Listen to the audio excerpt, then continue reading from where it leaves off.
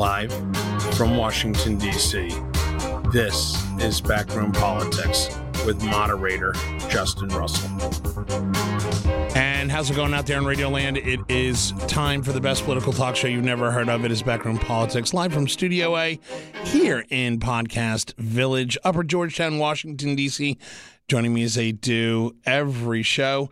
To my left, ironically, he is the former Undersecretary of Commerce for International Trade, the one we know as the Honorable Alan Moore. Hello, Alan. Hello, Justin. Out there in the blissful world of maternity, or actually, it wouldn't be maternity for you, it would be paternity, is the former Democratic political operative and member of the bar in the great state of Maryland, Washington, D.C., is Dan Lipner, Esquire. Hello, Daniel. Hello, Justin. I'm busy trying to pull the wool over everyone's eyes, both domestically and internationally. Are you getting any sleep, by the way, Dan? Not so much. Okay, there we go. Then he's in good spirits. Behind the glass, as always, is Rob the engineer, who's waving hi somehow. That's him waving hi. And out there in the undisclosed spa regions of northern New York is Audrey Howerton, our producer. Hey, there is a lot of breaking news coming out of Washington, D.C. Let's start with the happy news. And this is where you got to take it with a grain of salt, because anything we do here in Washington these days has to be taken with a grain of salt. There is apparently a deal. There is a deal. If you did not realize, come Friday, February 15th at midnight, the funding for the U.S. government would have run out, which means that we would have gone into another government shutdown. In a very, very intriguing negotiation, bipartisan deal is made in both House and Senate that would keep government open past the 15th. There is money for a barrier, no wall, a barrier, $1.3 billion. The really crux point, oddly enough, was the amount of beds for ICE detention centers. We'll get into that in a little bit. But as of right now, it looks like we have a deal. Now, talking to people on the Hill today, after that news broke late last night and early this morning, they have told us that we'll believe it when POTUS signs it, which is legitimate. Let's dive into this. Number one, Alan Moore, it's kind of surprising to me, because I would have thought, and I had talked to other people here in D.C., that this would have gone down to 11:58 and 30 seconds. The light is still on the top of the Capitol Friday night, and they rush it over there to get signature. Are you surprised that a true bipartisan deal came this quickly? Well, so there's a question of when that 11th hour and 58th minute actually is, because there's an enormous amount of work that goes into memorializing an agreement in principle into numbers that are checked and rechecked and verified. And people in the know were saying they really needed to finish by last night if they wanted to meet the Friday deadline. If they had not, whether that's hard and fast or not, whether if they had come to an agreement by noon today, they couldn't have made it, they probably could have. But the point is, you can't wait until Thursday night or Friday night to do this. Both houses of Congress have to pass it, but it takes some time to convert the so-called agreement in principle, which includes some rough numbers, into a law. So that's the first part. Having said that, if they had missed the last night deadline, the today, and so on, but were making progress, then come Wednesday, let's say, or Thursday, they each could have passed another continuing resolution to take us into, say, next Monday or Tuesday to give the time they needed. But those are, that's sort of the in the trees kind of thing. They were out of time. There's still questions that I certainly have questions about what exactly is in it. It's actually about 1.4 billion, not 1.3. It's 1.375. The only significance of that is that different numbers like 1.3, 1.6, 5.7, 2.5 but it's less. Had all been less, floating around. But here's the thing: is the number that and again, the 1.375 is also a number I've heard. That is the number. That is the number. That is the number. The reality is it's still less than the 1.6 that would have kept us from going into government shutdown back in December. Here's here's where I'm still foggy on all of this. There are dollar numbers, and then there's language governing what you're allowed to spend it on. And you may remember that Speaker Pelosi and others were saying, not a penny for new construction.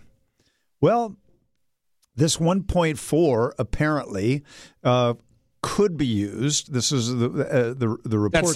This is the compromise. The compromise could be used for up to 55 miles worth of new barriers. And the word barriers gets used because wall was sort of discredited. The president himself said, call it whatever you want, steel slats, barriers, et cetera. But so it would appear as though there is a concession in allowing some additional mileage of fence. The bigger question I have, though, is there's also, according to a couple of reports, an additional $1.7 billion for border security to go to the border control folks, the customs folks, border patrol people, ICE. And I want to know about that 1.7, because if you add 1.4 and 1.7, you're up at 3.1. Right. How does that compare to what was in that earlier deal? I don't know yet. That detail is not available. Dan, let me pose this question to you from the Democratic side. There's obviously 1.375, 1.4 billion in there for some sort of physical barrier deterrent on the southern border that should make that apparently has made Republicans on the Hill on both sides very happy. Can Nancy Pelosi? I don't think anything about this is making Republicans on the Hill happy at all. But I mean, they've got to sign it. I mean, was this pretty much done in a shotgun wedding style for Republicans? I think they're doing whatever they can to make this go away, and they're all praying that the president shuts the hell up and just signs whatever comes across his desk. Is that? I mean, that's fantasy land if you ask some people here in Washington, D.C. But the reality is, you've got a deal right now, which all indications are McCarthy saying sign it. You've got Mitch McConnell saying sign it. You've got everybody on the Hill in leadership and every rank and file Republican, even Mark Meadows, saying sign it. The two people that are saying don't sign it right now are people on TV, one of them being Sean Hannity. Should that scare Americans that Sean Hannity is actually more presidential than Donald Trump? I don't think there's anything about Sean Hannity I would call presidential. As far as Sean Hannity having any influence over anything, that should scare the hell out of everyone, including folks in this White House. But that said, this president has shown that he is not only not a tough guy, but devoid of anything resembling spine. So he's going to cave in some way, shape, or form.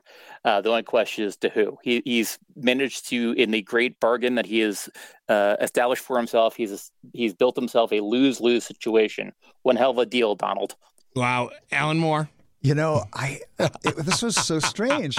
It was Dan's voice, but it was Ann Coulter talking. It was so fascinating to me. I'm intrigued with that. Dan, have you got that? Have you got that blonde wig on again? Dan Lipner, he just called you a hyper-conservative blonde lady on media. About our spineless president. So we don't know. I mean, these are all based on his own terms. No, this is true. If he had kept the deal before the Democrats took over the House, he would have had more money. He's managed to bargain himself into a more of a losing position, and he's going to make nobody happy. He's not getting his full wall. He's not getting any of this. So he's managed to reduce his best case scenario is worse than what it would have been before. Well, back to you again, Ann Lipner. I don't know if he's worse off now. That's if you were listening, and I know you don't like to listen to me, but in my earlier thing, there's some gaps here in what they actually resolved. There's this $1.7 billion other money that I don't know if that's new money, different money, old money. I promise you the biggest gap that matters for Ann Coulter is the gap on the border that will not be covered by any Trump wall. Well, he's got a point there. But hold on. Here's interesting. But all I'm saying is, until we have some more detail on what the deal is, it's really hard to accurately compare what was available before and what's available now for new construction, repair, total spending, what kind of controls are going to be on that other $1.7 billion. I think some of that is also new money. So if one is interested in border security, and this committee, this conference committee that was coming together that had to sort this out, spent quite a bit of time apparently with some Homeland Security people saying, right, tell us what you actually need, tell us what makes the most sense. Okay, now hold on with that. Hold on with that thought, because they did this. Something that makes sense is already absent from anything the president has talked about. But they have done this. Nobody has been against anything that makes sense. But they have done this before. They've literally brought in Homeland Security officials, including Kirstjen Nielsen, including all the component agencies from HSI ICE, Customs and Border Protection, Border Patrol. You've got the Coast Guard. You've got all CIS, the Citizen Immigration Services. You've got all the major components that have been briefing these people daily in some instances to their staff. They've known about this. What I think Dan brings up an interesting point, Alan, is, for the president to be such a good negotiator, it looks like he's negotiated himself downward and downward and downward with each iteration of this bill that comes out. Had he done this deal in December, he would have had more money to play with. He would have been able to claim victory. You wouldn't have had a 35-day shutdown. Now he's behind the eight ball. I'm sorry to have to keep repeating myself. I don't know if he would have had more money if he had taken this deal in December. We don't have enough information yet on the other $1.7 billion that's supposedly in this package. And for those people who hate the wall, if there's let's say $3.1 billion total, and only 55 miles worth of new fencing and money for old repaired fencing and more money for personnel and technology, I would say not that this was the president's intention, but that the country might have gotten a significantly better deal out of this than we would have had in December. I don't know. I want to know some more information. Dan Lipner, when the next Trump golf course is built in Texas overlooking the Rio Grande, I promise you can get your hotel room with an unobstructed view of the Rio Grande, no wall included in that view. Wow. You need sleep, Dan. You need sleep. Dan, let me ask you a question. When we look at the deal here, is this something that, for all intents and purposes, Nancy Pelosi and the Chuck Schumer and the Democrats are going to claim victory? Can they do it with enough style without alienating the independent voters and thinking, wow, what a pompous bunch of idiots we have in D.C.? I mean, for the most part, yes. The ban, are they get rid of ICE caucus seems to have quieted down, thankfully. That said, there are issues with ICE generally. However, that portion of the Democratic caucus, thankfully, is not get front and center in the media at the moment. Not to say that Donald Trump won't still be celebrating them as the most powerful people in Washington, but at the moment, Chuck Schumer and Nancy Pelosi seem to have eaten Donald Trump's lunch. The funny thing about this is, you bring up you bring up Ann Coulter. Ann Coulter last night was quoted as saying, quote, Trump talks a good game on the border wall, but is increasingly clear he's afraid to fight for it. Call this his yellow New Deal. Oh, my God. She sounds just like our own Dan Lipner. No, I mean, Ann I'm going to call her Dan, and I'm going to call our Dan Ann. Interchangeable. On Real Time with Bill Maher, Ann Coulter went in an interesting direction last week. She actually co-opting the Koch brothers, suggesting, and I would actually believe she's right on this point, that the Koch brothers are in favor of open borders because it can drive down the costs of labor and hurts American workers. That is an argument that has some merit. That's a very democratic, very labor union based argument there, Daniel. Well, it's Ann Coulter's argument. Now, the point where she leaves the point of reality is suggesting the wall is the way to do it, when in fact the correct way of doing this is to go after the employers who are deliberately trying to seek the people who are here illegally, working here illegally, the Trump golf courses that have been hiring folks that are here illegally, and soaking those folks, or at least punishing them with $1 million fines per person. And I have a sneaking suspicion that would both be easier and cheaper than going after the folks that are here illegally. The people who are actually benefiting from it, for people who are here illegally, are actually the employers. And that's the folks you can go after, and it's far easier than the going after people that are trying to just live their lives. There is a much easier route. Now, Ann Coulter and what is absolutely the Donald Trump wing and and I'm going to go out on a limb and say the racist policies of this is they want to see brown faces arrested. And that's where folks get their jollies. But the actual pragmatic approach of going after the employers is far more efficient. Alan Moore, in the grand scheme of things, you've got Mitch McConnell pretty much pushing this deal, saying that he feels that he urges the president to sign this agreement. Does this agreement take his ability to put into place emergency action funding? Does this take it off the table? No, he's got two options. Let's suppose he signs this deal. He holds his nose, signs it, says this is step one. But as he said yesterday in his appearance on the border, I hear there's a deal, haven't seen it yet. Let me just tell you something. We're building the wall. Now, let's suppose that he signs the deal and he can express it's an interesting dilemma. Do you claim victory? Both sides can claim some victory, okay?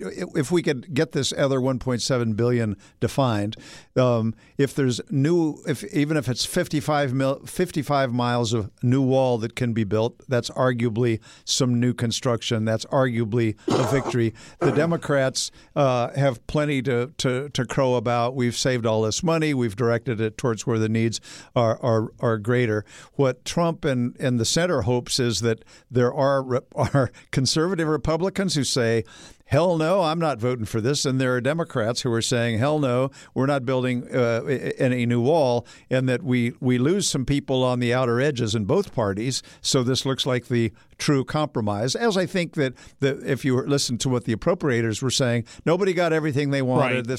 This isn't everything. Having said that, whatever is resolved, hopefully they'll sign it. Then I think you can expect the president to continue down one of two paths. One, he could declare a national emergency, as that's going to get fought in court. As he threatened to. That's going to get fought in court. No question. I don't expect him to do that. I think there's a third way that would make more sense for him that will also be fought in court, and that is, you don't have to declare a national emergency, but you have some ability under some authorities to move some money around. Not in the multi-billion-dollar realm that you might have if you had declared a national emergency, but maybe he can move a couple $100 million. Or some modest little amount. I don't know. That's something that in recent days has gotten more attention and more conversation. So I think that there's a decent chance that if the president signs this, we might be watching and hearing about an effort inside OMB, which would be in charge of the process. And remember, Chief of Staff Mulvaney was running OMB until a couple months ago. Right. That they will say, we're seeking under these other authorities additional funds from that have not yet been spent to add to the pot here on border construction. Dan Lipner, there was word coming from Democrats that they were upset about this cap on, number one, beds inside ICE detention facilities, and two, the issue of interior enforcement and how they do that. The question I have is that a smart move? Because I've heard that Democrats had actually pushed for, look, we don't want any additional beds. We are talking about internal release and, catching them, putting them into society. And I've heard suggestions like ankle bracelet monitoring. Please tell me that the Democrats really were not thinking that was a point that they could win on, because that's unattainable and unrealistic. The ankle monitoring? Yeah. Well, by the numbers, ankle monitoring has worked for the supermajority of people here for asylum claims. People show up. Yes, there are some folks that disappear into the larger society, but you're not talking about works. You are talking about people that are actively in the U.S. courts for immigration review. Not all of them that are arrested and put inside either detention facilities or locally contracted correctional facilities. The federal government doesn't have the capacity to monitor that many people. They can't. Where are you going to get it? Border Patrol's already short-handed. You've got Customs that's short-handed. They can't do it. You put this on the Bureau of Prisons? You put this in the Department of Justice? Who does that job, and how are you going to pay for it? It's unattainable. I'm sorry. I thought Alan was talking about this big win the president just had with all this money that we were curious where it was going to go. No. That looks like a kettle of cash that can go for the same issue. What we're talking about here, Dan, is, again, not to go on bashing Democrats, but the Democrats, the original ask, the original heartburn, and the original reason why the talks went to, or I should rather say, the talks went down the toilet bowl over the weekend, was this issue of once they are arrested at the border or crossing the border into the U.S., instead of catch and release back in their country, instead of catch and detention, Democrats were upset and they wanted catch, release, interior pending court review, almost like giving them a due process to stay in the United States while they're staying in the United States. How are we going to be able to find them, get them, and keep them inside compliance with any of the laws that govern this action? Which brings me back to the ankle monitoring. Who's going to do it? You have to go down the rabbit hole of these stories and of some of the low risk folks that ICE has been going after, people who've been living here, working here for 10, 15, 20, 30 years, who have been nothing but fine, upstanding members of society. And ICE has gone after those folks and deported them. It is arguable that those extra beds could be used for not the most dangerous of MS-13 that are hiding underneath every rock in this country, because the president would have us believe that the gang members are coming to get all of us everywhere. But in fact, going after people who are just law-abiding members of society, other than the fact of their immigration status. Right, Alan Moore. And there is a process to deport them. I hear you. But Alan Moore, it strikes me that there's a fine line. There's a tight line that independent Midwestern voters are walking on. I think at least the impression I get is that they want a compassionate quality of detention. I don't want to say quality of life, but a compassionate detention where they're not sleeping on floors, overcrowding, etc. I think there would be a push to make additional beds or create additional beds at detention centers while they await processing. But to release them would probably lose they would lose the support of a lot of the Midwestern moderates who are just right or just left of center that would be supportive of a border security policy that included humane treatment, but not necessarily just, hey, we caught you and now go roam around Topeka and then we'll come and find you later. So my understanding of the way detention works, there's two pieces of this. One is at the border, these people, mostly family and a lot of women, children, some are unaccompanied minors, coming in, seeking asylum, presenting themselves, signing up, being told, we want to keep track of you.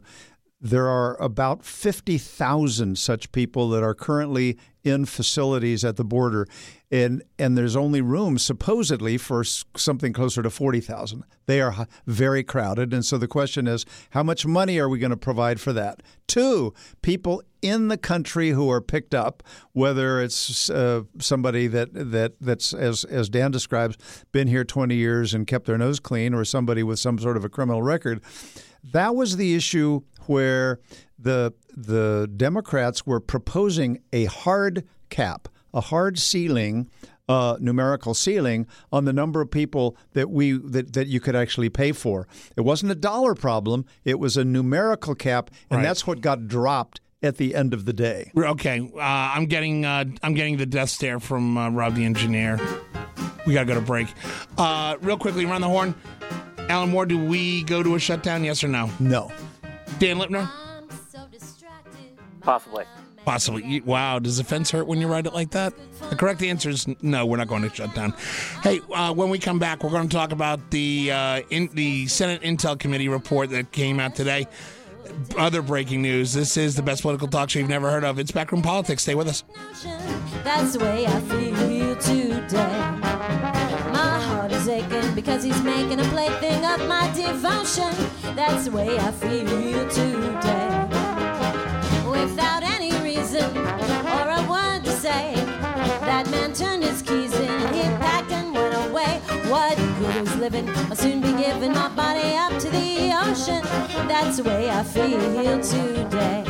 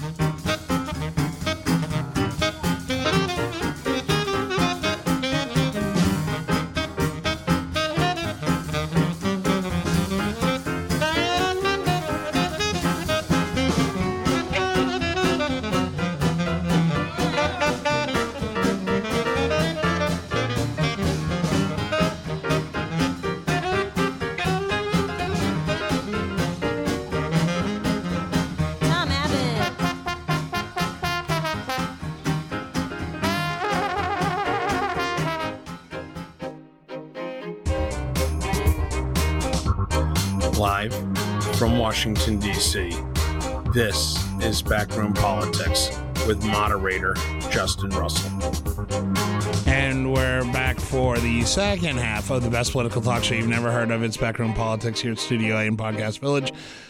Alan Moore, Dan Lipner on the line, Rob the engineer behind the glass, new engineering type, Ethan, also behind the glass. What's up, Ethan? And somewhere out there, Audrey Howerton, our executive producer.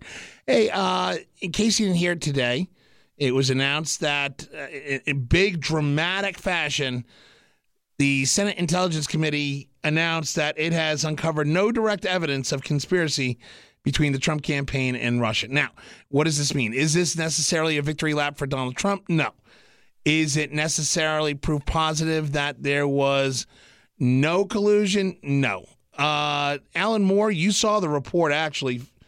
What's your take on the report? So first of all, it's news reports. There's no written report.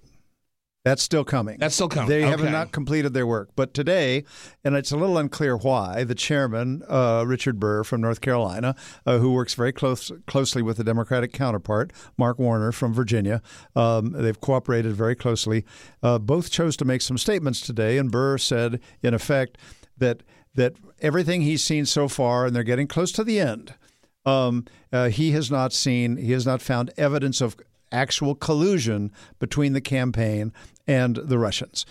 Warner then said, well, I wouldn't quite put it that way. We've never seen this high level of contact between members of a campaign and the Russians. Now, what's collusion? There's no contract what's collaboration? that said, nobody's going to write something down. Right. Presumably, there's no evidence of money changing hands. Presumably, there's no sense of sitting down strategically, going over social media, voting but we're not going to see some sort of omerta type contract that says, "Hey, Vlad, we're going to collude here." No, that's I think what's going to happen. What we're seeing here is they're not going to be able to say there's clear collusion. They are going to be able to say there were an extraordinary number of contacts between a variety of different people involved in the campaign, close to the campaign, connected to the president, who had different kinds of contacts with the president. We looked and we looked and we looked through what looked like some smoke. We never found any fire. But Dan Lipner, the interesting quote that I heard about all this was the quote from the ranking member of the Intelligence Committee, Mark Warner, Democrat out of Virginia, who said today, quote, "I'm not going to get into any conclusions I have." And he added that there's never been a campaign in American history that people affiliated with the campaign had as many ties with Russia as the Trump campaign did. It seems like that he may be a little bit disappointed in this, but he's not saying that everybody's off the hook here, is he? So the short answer is no. He's not letting everyone off the hook, but he's also giving more than a little wiggle room to Mueller. The assumption is that Mueller knows a whole lot more than anyone else knows. As many folks other than myself has said, this witch hunt seems to have uncovered an awful lot of witches within the Trump sphere of influence. So the question is whether or not that does reach the height of conspiracy, and conspiracy actually does reach the president.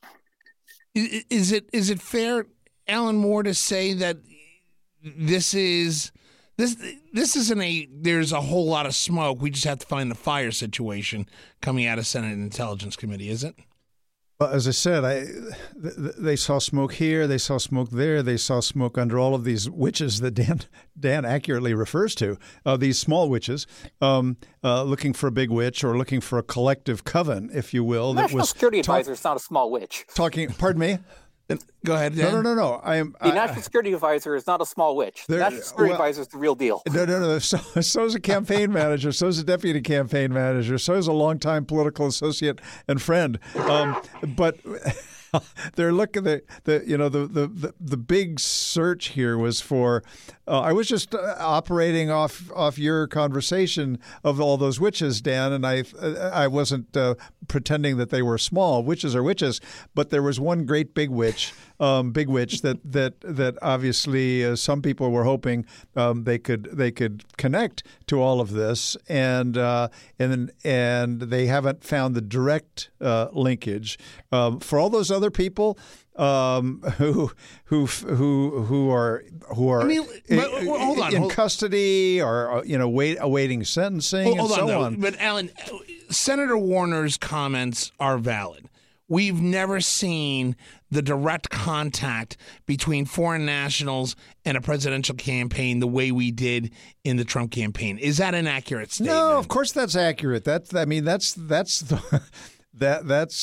clearly the case. And Richard Burr is not saying anything contrary to that. But does this muddy the waters? Does this, in fact, muddy the waters and allow Trump to say, see, no collusion, and then once the Mueller report is released, does this say, well, wait a minute, Senate Intelligence Committee didn't find this? So these are two guys talking. They will have a written report. As they say, we're not quite done, but we're kind of running out of people to talk to. The key is Mueller. That is the overarching investigation that matters the most. As Dan said, Mueller and his people know a lot more than the Senate Intelligence Committee know. They know everything the Senate Intelligence Committee knows, plus other stuff that we don't know about. And let's see what they say. The president has been trying to discredit Mueller and his investigation from the outset, slowing it down, feeding his base, and having a little bit of impact on public opinion that, gee, we need to finish this up. But that's the key. That's the heart of the investigation. Dan Lipner, does this put the House Intelligence Committee Chairman Richard Schiff in a difficult position, whereas you've got one coming out of the Republican-led Senate, now you've got the Democratic House? Essentially, are they going to cancel each other out? No. Considering the House Intelligence Committee still has to undo the mess that Nunes made them look like a bunch of idiots, so their investigation is still going to go forward. The reason we have two chambers is two chambers can behave differently and get different answers. So the House being the House, I have a sneaking suspicion they will be a bit more aggressive than the Senate has been, and we'll see what comes out. But does this give Richard Schiff the upper hand? I mean, it depends how he plays it. When all is said and done, it's all dependent upon how you play the hand you're dealt. Donald Trump could have handled everything in a much better fashion and not look like an idiot along the way. That is not who this president is. Congressman Schiff also has the opportunity to not only be a statesman, but also to aggressively pursue all the questions which were not answered, or at least not answered publicly, for the previous House under former Chairman Nunes, who was, in my view, an absolute embarrassment. So the question is, can he improve on that perception? And in which case, if he's only dealt a pair of twos, he can still play that into a winning hand. But it still depends on how it's played. Alan Moore? So I'm trying to wrap my mind around this notion of Schiff and statesman in the same sentence. But who knows if wonders never cease. The problem for Schiff now is that they're really far behind because of the slow walking and resistance that the Republicans had in that committee, which is why the Senate committee, which worked very closely together, I don't think they were dilly-dallying around or playing games in what they were seeking. They worked very closely together, and they may differ on how to portray it and what the conclusions are, but I don't imagine that they're going to differ on the facts. So they're just well in front of where the House is, and then of course you had. And I'm using air quotes here, statesman Schiff recently saying that he thought that he was convinced that the Mueller people had gone easy on Trump finances. Well, A, we don't know how he knows what Mueller has done on the finances, and B, yes, there's this panting desire to see the president's tax returns. But it's not clear to many of us what light they're going to shed on these particular questions, and it's not going to be an easy matter to just go grab those up.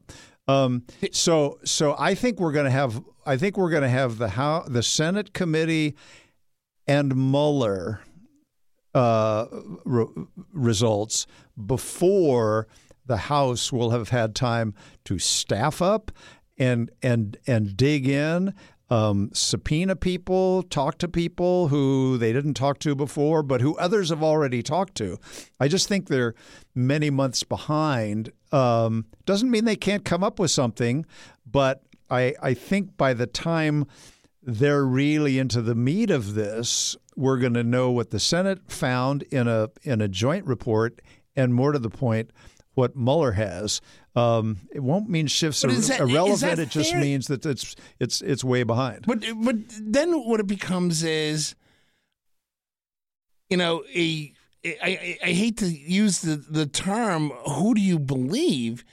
If you're Republicans, you buy the Republican Senate report. It's not a Republican Senate report. It's a Republican-led committee. It is not. They have equal numbers in that committee. The chair, that committee is the only committee that has equal numbers. Wait, you have majority staff on the Intelligence Committee. You have minority staff on the Intelligence Committee. Who do you think's writing that? I don't think it's the equal members. It's staff. Look, don't get carried away in the way the Senate Intelligence Committee operates. It operates differently than other Senate committees.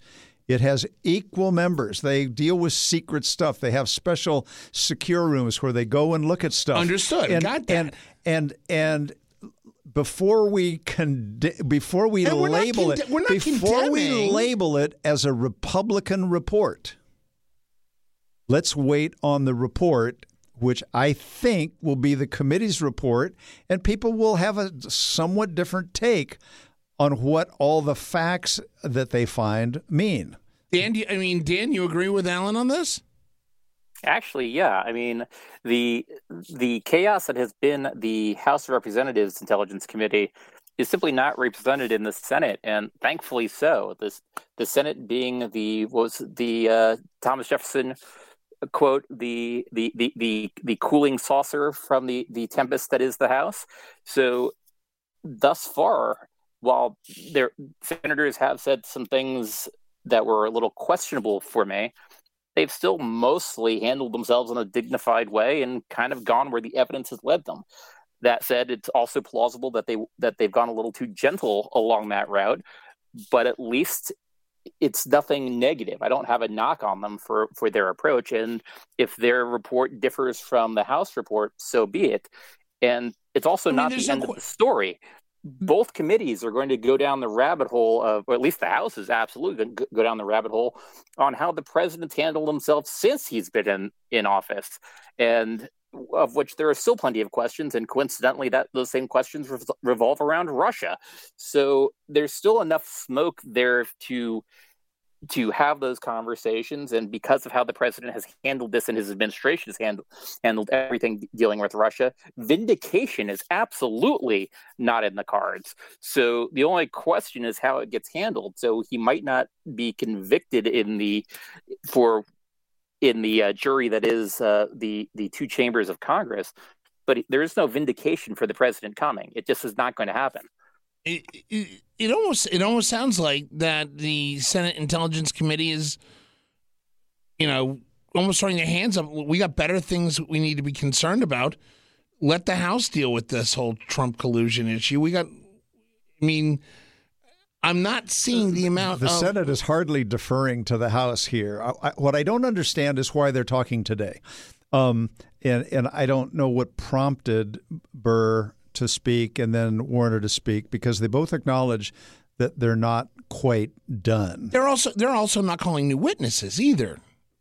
Well, in their impression, according to Burr, they're done. They're saying we have nobody else to call. Well, what are we going to find? He said we're down to we're down to the bottom of the barrel. There are not many more people to talk to, something like that. So they're close to finishing. Why talk now? And I don't know what prompted today's this report today. So they're close to done, and they will have a factual report, I assume. I mean, they also have to be careful about secret stuff that whether it's information or the sources that they don't want to divulge.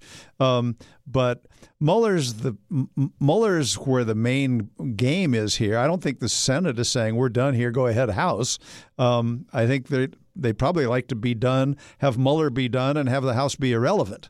Well, I mean, that's a valid point, Dan. I mean, House Republicans last year under Chairman Nunes, the Republican members of House Intelligence pretty much came out last year and said that they had found no evidence of collusion there, and that a draft report, which came under immediate criticism, did not include input from the Democratic members of said party. Now you've got a Democratic-led House Intelligence Committee. Dan Lipner, is there a possibility that you've got the bipartisan Senate version, you've got this hyper now partisan, either Republican version or Democratic version of collusion, and yet nobody seemed to have found collusion. Conspiracy.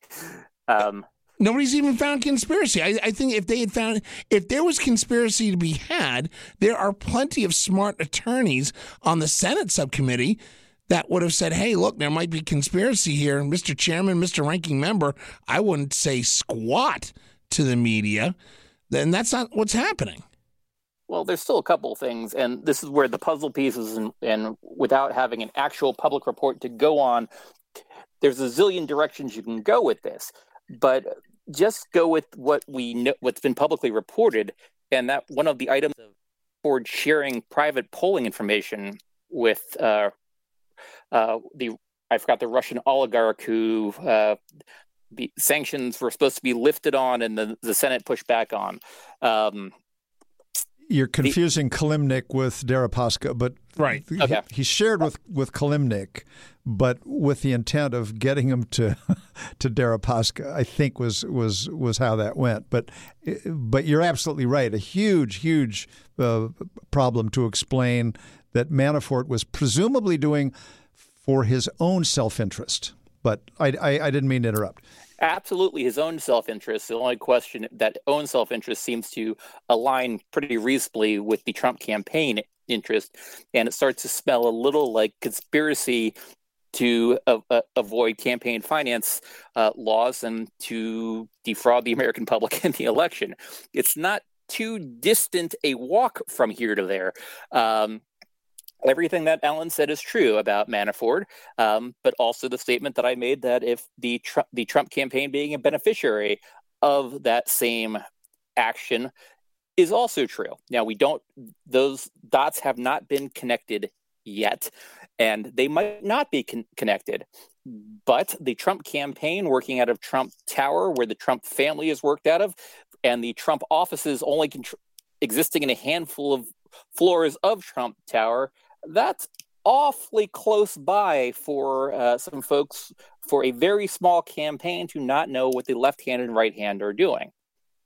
Well, I mean, now we're getting back. There is literally less to go on for the lock her up chance of Hillary Clinton than there is for the conspiracy argument for Donald Trump. Interesting. By the way, in case you're wondering, yes, Donald Trump did tweet on Sunday regarding Senator Burr's comments.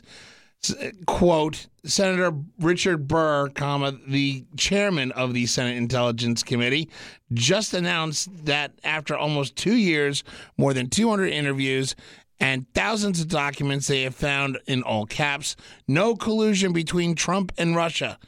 Is anybody really surprised by this? That took the president all of about 10 minutes to do that victory lap, Alan. What a shocking surprise! But actually, by the way, the president also didn't tweet about exactly where money for his inauguration came from, having raised twice what Obama did, and Also, it's a matter of law that you can't take money from foreign sources for his inauguration. Let Mueller. Those records are a little iffy as well. Let Mueller do his job. That's not Mueller. That's the Southern District of New York. Oh, I'm sorry. You're right. You're right. Yeah. So that's a whole nother. a whole nother major awkward subject for the president and his people. We've got about 3 minutes left for the show, but I do want to talk about the fact that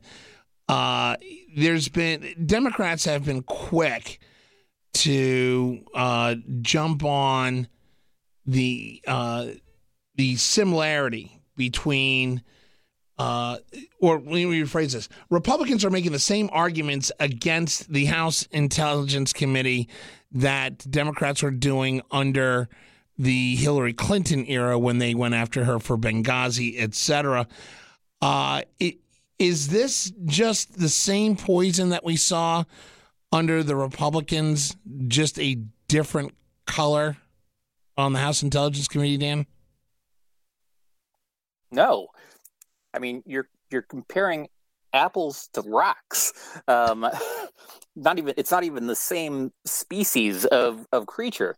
The same arguments we're hearing about Benghazi are now insane. What the suggestion for the Benghazi hearings was the Secretary of State stepped in to make sure that both compounds and embassies were not properly funded against possible attacks. Mind you, funding for those kind of security issues goes through, that's right, Congress. The additional issue was that the Secretary of State, important, bold, underline, chose not to send in military troops to defend the ambassador who was killed in Benghazi. The Secretary of State has command over what branch of the military again? I may have missed that point of civics. So that whole argument, not saying it shouldn't have been investigated, absolutely should have been investigated to know what happened. A U.S. ambassador was killed. The idea that it had anything to do with Secretary Clinton is insane. That has absolutely nothing to do with what's going on with the interactions between the Trump organization, Donald Trump, and the Donald Trump for President campaign. Note, those three things are all distinct. All three of those things have questionable Russian interaction. Alan Moore? So it's not that I disagree with Dan particularly, but I'm intrigued with in his words, the insane aspect of blaming Hillary Clinton, but at the same time saying it made a lot of sense to look into it. But maybe that's because when he says apples to rocks, it's because he's still uncomfortable with the Ann to Dan conversation we were having earlier. Are you saying Congress has no basis for investigating when a U.S. ambassador is killed? No. I'm simply saying that they took a look, and you were talking about the insanity. I'm not defending the insanity of blaming the Secretary of State, I'm saying it's completely justified to look into what happened. I'm not. All I'm saying is you look into what's happened, and it's not impossible that a secretary might have some culpability. I don't believe she did. I think that's one of the things that they should have found in the first week or two of their investigation, which dragged on and on and on for political reasons. That's all. That was my only point on that. Interesting. But I think that in this particular case, the first go-around in the House was overly political. I fear the second round will be a major hurry-up to try to catch up to what the Senate will have done, and also hyper-political. What Mueller will have done, highly political. And Schiff is somebody who loves. If you put Schiff and Chuck Schumer in the same room and a camera, watch out, because they're going to just beat the hell out of each other. We call that super collider. A super collider. That's what that would be. But Schiff, Dan, come on, you've heard that joke. Schiff is just, you know. That said, Lindsey Graham jumps in front of both of them for camera time. He's not the chairman of intelligence. No, he's chairman of judiciary. All right. What you don't want is a chairman of intelligence to be scrambling to the cameras the way Schiff has been doing for the last 2.5 years. No, but we've covered this because Nunes has behaved in a manner that we have never seen for an intelligence chair. Hold on. Wait. Everybody time out. I am not having an argument of who is scrambling to get in front of a camera more. Good God. We've lost control. You know what? I hear music. Oh, my God, I do hear music. Wow. Rob the engineer, right on target. On behalf of Alan Moore, Dan Lipner, we got Rob the engineer behind the glass. Thank you, Rob. You got my back on that one. Audrey Howerton, our executive producer. We will be back for another episode of the absolutely best political talk show you've never heard of, Backroom Politics. We are live here, or live as live can be, Studio A in Podcast Village, Upper Georgetown, Washington, D.C. You can follow us on our Twitter handle, where we do broadcast this live, at Backroom Politics. You can get all of our episodes on backroompolitics.org or your favorite podcast downloading app, whatever you call them. Good God. Yeah, we have a line on an unobstructed view of the Rio Grande for another Trump property that's going up in Texas. Wow, he's still tormenting that. Anyway, yes, he can do that. And special thanks to Charlie and Oscar here at Podcast Village. We will be back. Thanks for joining us. We'll see you.